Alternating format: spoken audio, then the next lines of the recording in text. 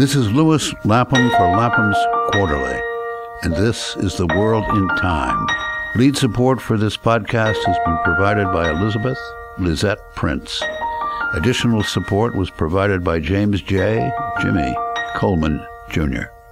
Speaking today with the novelist and historian Nathaniel Rich about his new book, Second Nature, Scenes from a World Remade. It's a fine book, Nathaniel, a brilliant sequence of well-told tales. But before we get to two or more of them, maybe you can begin with the idea that binds them together. What does it mean to say that the world of nature, forests, oceans, fish and cows and flowers, is the creation of human beings? That man, not God, is the maker of our universe? Well, thank you. It's a thrill to speak with you and to be on your program. I think what I'm trying to get at here is it's important, first of all, to go back a step and understand that throughout human civilization, our relationship with the natural world has been incredibly vexed and antagonistic for most of that history. If you go back to the Bible, for instance, the term wilderness is used to define as attractive solitude and savageness. It's seen as this chaos that human beings need to strive to stamp out, and that sentiment, of course, goes back long before the Bible and continues really into the industrial age, where human beings, for most of our civilization, as I said, have been trying to stamp out wildness and its perceived dangers wherever we settle. And it's only in the last couple centuries where that relationship has begun to change, in part because through our own activities, we've reconfigured the planet so dramatically and so devastatingly that we no longer feel this same sense of danger that we once did. And furthermore, we've started to romanticize what's been lost. And again, that's another recent development that dates from the middle 19th century, from thinkers like Alexander Humboldt and later acolytes like George Perkins Marsh and John Muir. And so today, if you jump all the way to the present day, there's a deep longing to return to some kind of more natural landscape, to a more natural relationship with the world. But by now, there's really nothing on the planet that, by any conventional definition of the term nature or wild, has not been that fulfills that definition. That there's no such thing as a square inch of soil, or even a cubic yard of the atmosphere that hasn't been reconfigured or influenced dramatically by our presence, usually through carelessness and recklessness, but sometimes through malice and exploitation. And so what Second Nature is about is our dawning awareness of this condition, this idea that we're not inseparable from the natural world, and furthermore that we've sculpted it in these dramatic ways. And we're only beginning now to understand the great damage that we've done and the repercussions that we have. And furthermore, we're starting to take responsibility for this and trying to determine ways in which we can use the same technology or better technology and more responsible system of ethics, really, to try to bring back what's been lost, if not in actuality, then at least help restore some of the qualities that we're missing. But whatever we do, we're going to make it new. I mean, that's the point. I mean, that we will continue to reconfigure our fauna and flora and genome, but to what end and how? And that's what you mean by what you call the nature lag and the age of soul delay, the trajectory of our era, running from naivete to shock to horror to anger to resolve. Is that's fair? Yeah, I think the question is, there's no question of, intervene or don't intervene. We're centuries past that fork in the road. We are intervening with every, step or every activity. And so the question is, how do our future interventions, how do we do so responsibly? How do we do so to uphold our highest angels instead of our lowest demons. And so this idea of a soul delay. I mean, I'm borrowing here from the novelist William Gibson a bit, where he has this famous line about the future is here, but it's not evenly distributed yet. And I think living today in this moment, one is constantly presented with these very uncanny, alarming glimpses of some radically futuristic eventuality that we're speeding towards. And I think I find when I encounter something like chicken made in a test tube, or genetic engineering used to bring back extinct species, to take a couple of examples from the book, there's a deep eeriness and an unsettling quality to it. And yet I think we also know that we're inevitably being pushed in this direction of greater intervention, more focused intervention, and more precise intervention. And so there's this eeriness, I think, we're in a transitional moment where we've inherited these insane powers, godlike powers, and we're only now beginning to realize, to ask questions like, well, how should we use them? What kind of rules should be in place? What should guide us? How should we think about these changes? And how should we also, how should we reckon with the enormous changes that we've done to this point to get us into this predicament? And so that eeriness is what is at the heart of the stories in the book. You divide the book into 3 parts: crime scene, season of disbelief, as gods. And they're all about interventions and with nature. So let's tell a story about each one of your categories. From crime scene, talk about what you call dark waters. Yeah, Dark Waters is one of the most incredible stories I've ever come across, certainly, and written about. It's the story of this lawyer named Robert Bilott, who's a conservative Midwestern corporate defense lawyer in Cincinnati, working for a very conservative firm there. And because of a family connection, a sort of moment of misplaced nostalgia for his childhood, perhaps, he agrees to take on a case for this poor farmer in West Virginia who is a friend of his grandmother. And the farmer is complaining that his cattle are dying in horrible and gruesome ways because they've been drinking poisonous water.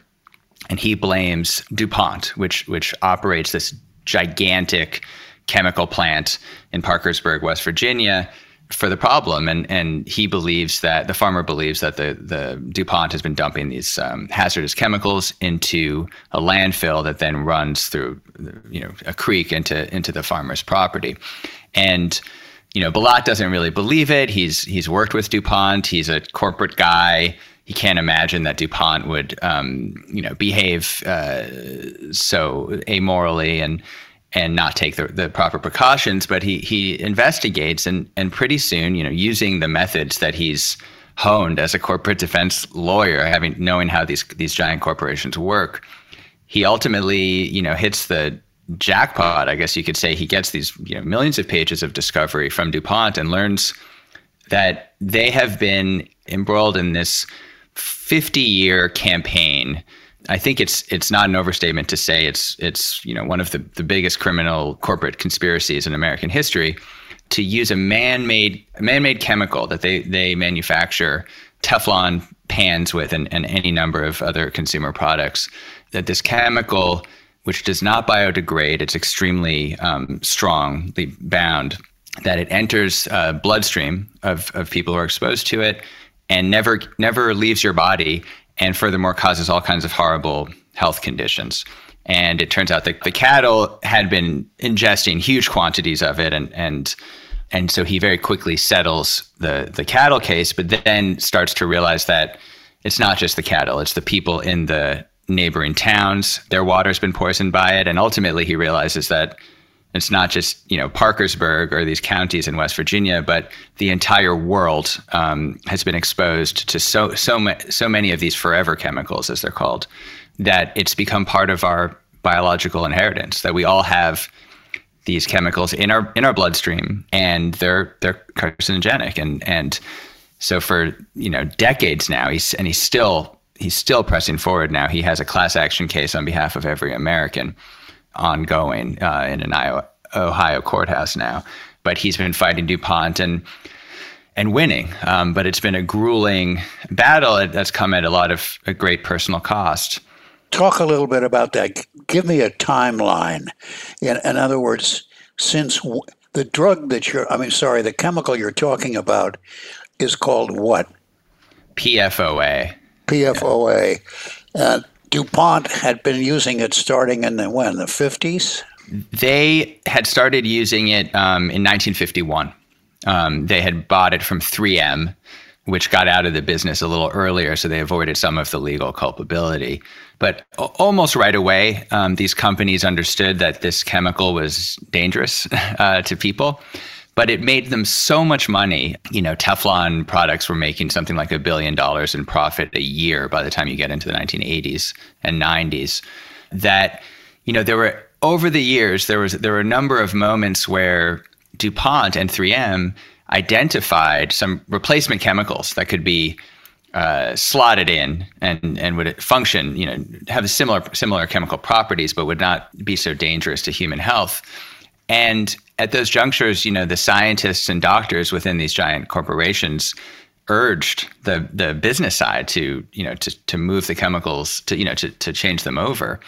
And every time DuPont's executives said no, because they didn't want to risk their profit stream, even in the outside chance that the new chemicals wouldn't, work as well as PFOA, was enough to scare them from it. And meanwhile, they kept hidden all of their alarming studies that kept coming out over decades about the enormous damage that these chemicals were doing to people, to workers, and even people in the community. When does the lawyer Bilott come into the story? When does the West Virginia farmer show up in Bilott's Cincinnati office with photographs of sick cattle? Yeah, it's not till 1998 or 99, I believe. And so this has been going on for, ages. And Bilott is a fascinating figure to me. I've spent a lot of time with him now. His story's now been made into a movie, Dark Waters, where Mark Ruffalo plays him. And it's, he strikes me as, in a way, he's a kind of avatar for all of us, because he's somebody who's just, going about, we're not all corporate, chemical company lawyers, but he's going around, along with his life. There are certain assumptions he makes about the world, including about, corporations, about business in America, about, who are the good actors and the bad. And he really can't wrap his mind around the fact that something so criminal and so dastardly and evil could be happening under his nose. And furthermore, this whole idea that we've all been poisoned by it to some degree, it forces him to really reassess everything in his life and, his values, his mission in life, how he spends his days, how he raises his children. And I think that all of us, to some degree, maybe not to the same degree as Rob Bilott, but once we encounter these kinds of facts, and when we're presented with these ideas of great environmental damage, the dangers of climate change, environmental pollution, and so on, when we really look at it squarely, I think it's deeply unsettling, because it forces us. It's deeply disillusioning. It forces us to really throw away a lot of the our sort of assumptions about how we wish the world would work, and forces us to reconsider, I think, some of our most basic moral impulses. that's the wonderful thing about all of the stories that you tell center on courageous individuals who make the passage catch up on the soul delay. I mean, they start out naive, then it goes to shock and horror, then it becomes anger, and then it goes into resolve. And that's the trajectory of Bilot, and at no small cost to himself. Talk a little bit about that. Yeah, he starts to, over the years, he's under tremendous pressure because he's working for this corporate law firm. He's, any law, he's newly made partners when the story begins. They're under tremendous pressure to bill hours, to get major clients, and so on. His company's trying to woo DuPont for on a number of cases. And he gets involved in these cases where he's not only is he not making money, but he's expending enormous resources to try to hunt down, the documents, the experts, the scientists, and so on. And he becomes totally isolated in his community. There's, nobody, all his colleagues stop talking to him. Ultimately, he's forced to move to a satellite office across the Ohio River in Kentucky. And he, has no friends, and he just has his wife and his children. And even his children start to question his sanity at a certain point, because he goes many years before, he gets any kind of settlement or acknowledge of malfeasance from DuPont. And yet he has no choice. I think he, as you said, he becomes angry, he becomes resolved, and frankly, it gives his life meaning. And to this day, he continues to wage this pretty lonely fight. It's not as lonely as it used to be, but it forced a kind of moral clarity that I think a really direct reckoning with these issues does force if we're courageous enough to allow ourselves to really look at them squarely. Yes, I mean, most Americans don't know, as you point out, that they ingest, thousands of chemicals every day. And without knowing anything about them the industry is not regulated. That's no. That's one of the most shocking things to me, besides the fact that I had PFOA in my blood and was passing it on, to my children. But that this industry is essentially unregulated. There's TSCA was passed in the 1970s. It regulates. It's now up to, I think, 7 or 8 different chemicals. But if you're not, making asbestos or something, basically these companies are responsible for alerting the federal government whether or not they detect anything that's toxic in their own products. And these companies are constantly churning out new chemicals. These are totally man-made creations. You say there are 85,000 of them in circulation. 85,000 in circulation, and there's a statistic in there that the average American, it depends on gender, I guess, because of different kind of products that men and women use in this country, but something between 60 and 80 or so of these are ingested every day, and it's in our food, our cosmetics, and so on. And the scary thing is not so much. It's not only that, PFOA is out there and we're reckoning with it and its replacements, which may be just as bad in the long run, but it's that's one of 85,000 of these things that we don't know. I'm sure the high majority of them are benign, but we don't know. They're not really tested because the only people who are responsible for testing it are the DuPonts and the Dows of the world. All right. Now talk some about chickens without their heads cut off. Well, the story of Henry Park and his son Nate. Well, I became fascinated by this idea of this test tube chickens, and after I finished the book, but before it was published, Singapore has just signed into law. It became the first country to allow the sale of cultured meat, which is essentially meat grown in a lab using skin cells from a chicken or a cow, and then reproduced enough times so that you can create something that at least that's made out of meat and resembles a chicken breast or a chicken nugget or a steak. And there are a lot of companies who have spent billions of dollars already in this industry to try to be the first to market with these products. And, I think on one's first blush, response to this thing is it's completely creepy and bizarre. And, you can't imagine wanting to eat some, a Wagyu steak that was made by some scientists in test tubes in a centrifuge. But of course, the argument from these companies and the people who stand by them is that, there's nothing there's nothing moral about our system of animal agriculture. The mass production and slaughter of these animals is a huge climate change menace.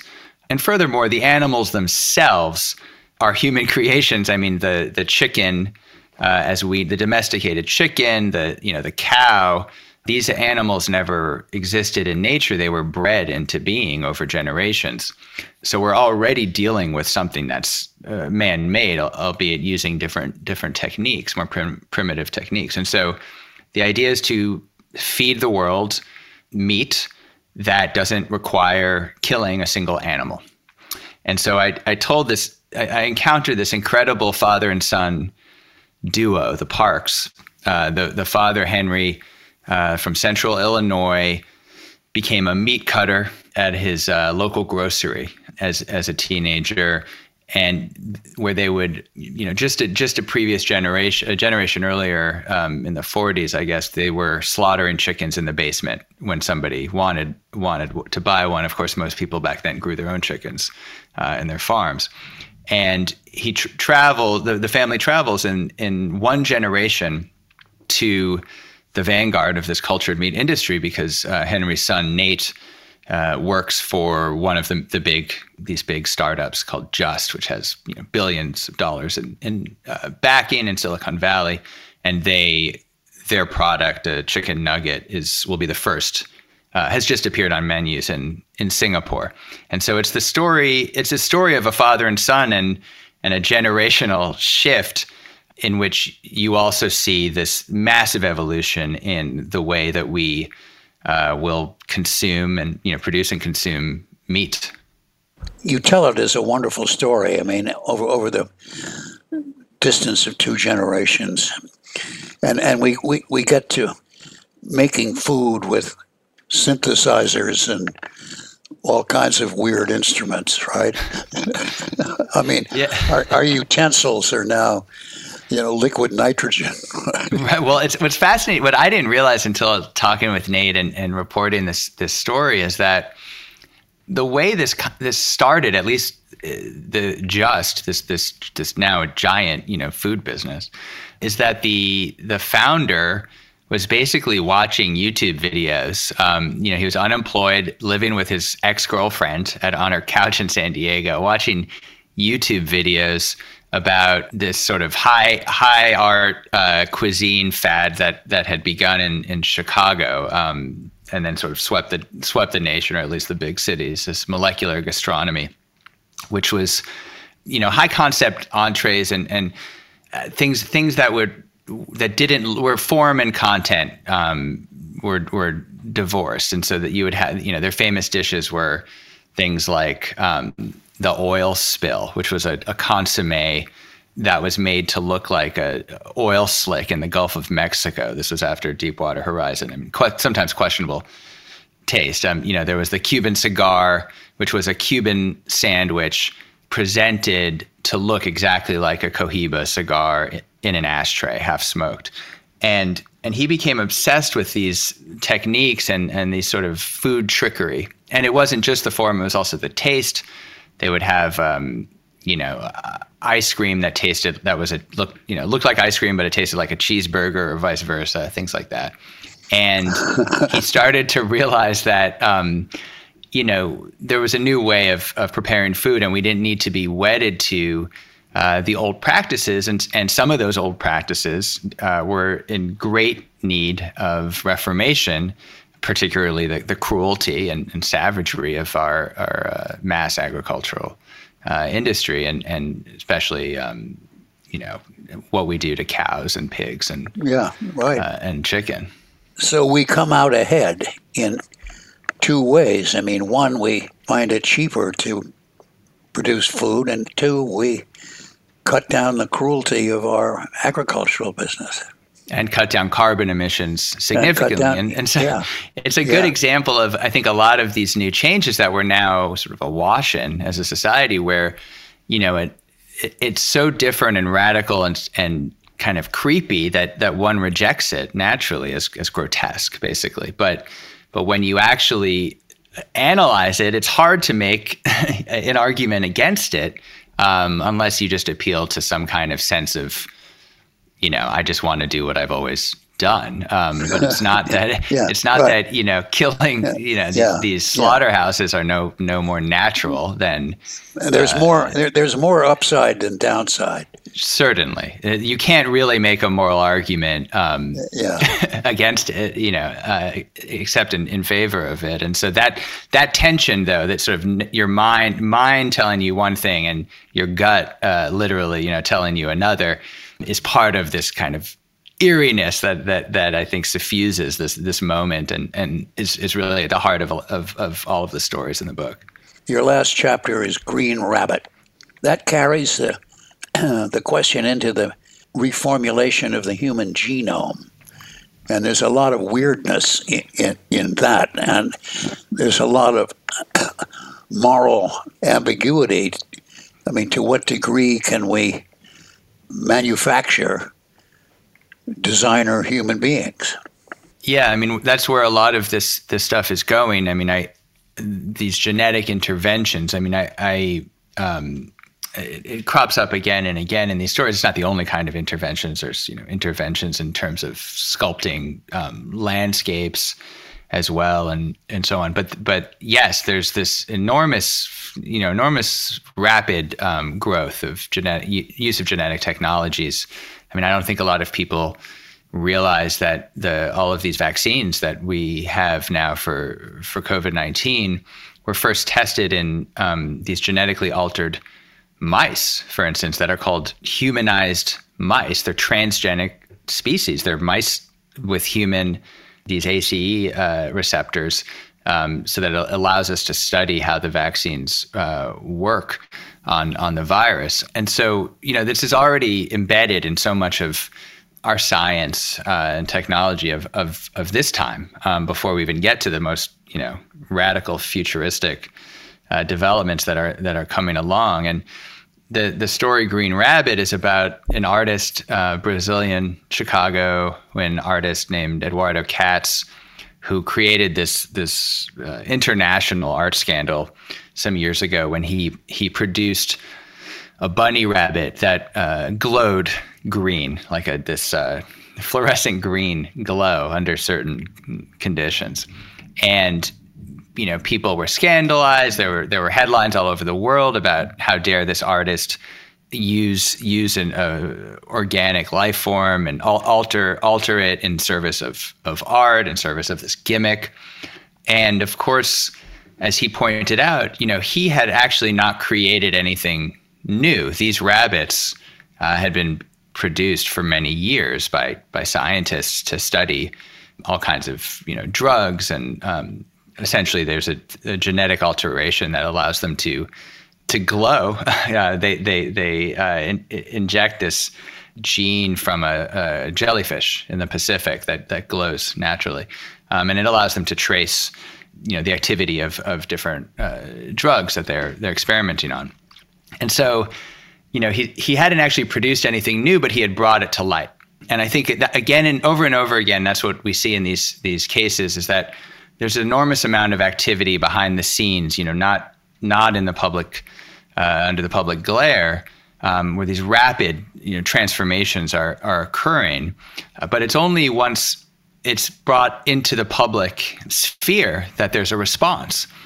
And so, his point, and I think my point as well, is that this is a necessary activity, actually, that it's important to bring these things out into the open, so that we as a culture, as a society, can not just encounter it, but really have a meaningful debate about how we should be proceeding.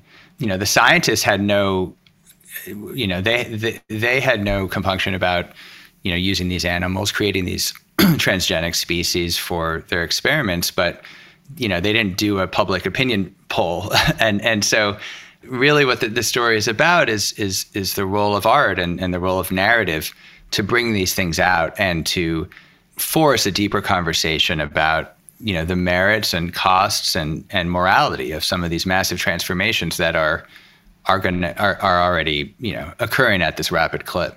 Well, that, Nathaniel, is the great virtue of your book, because it does bring these questions into high relief, because you tell the stories so well, and you point to a future where the human body can be cultivated like a garden, but how we cultivate it is an open question, and your book establishes the terms of that kind of question, and it's for that reason a truly necessary book. Thank you. That means a lot to me. I appreciate it. Yeah. Thank you, Nathaniel Rich, for speaking with us today about your new book, Second Nature: Scenes from a World Remade. Thank you for having me. It's a thrill to speak with you. Lapham's Quarterly brings voices from the past up to the microphone of the present.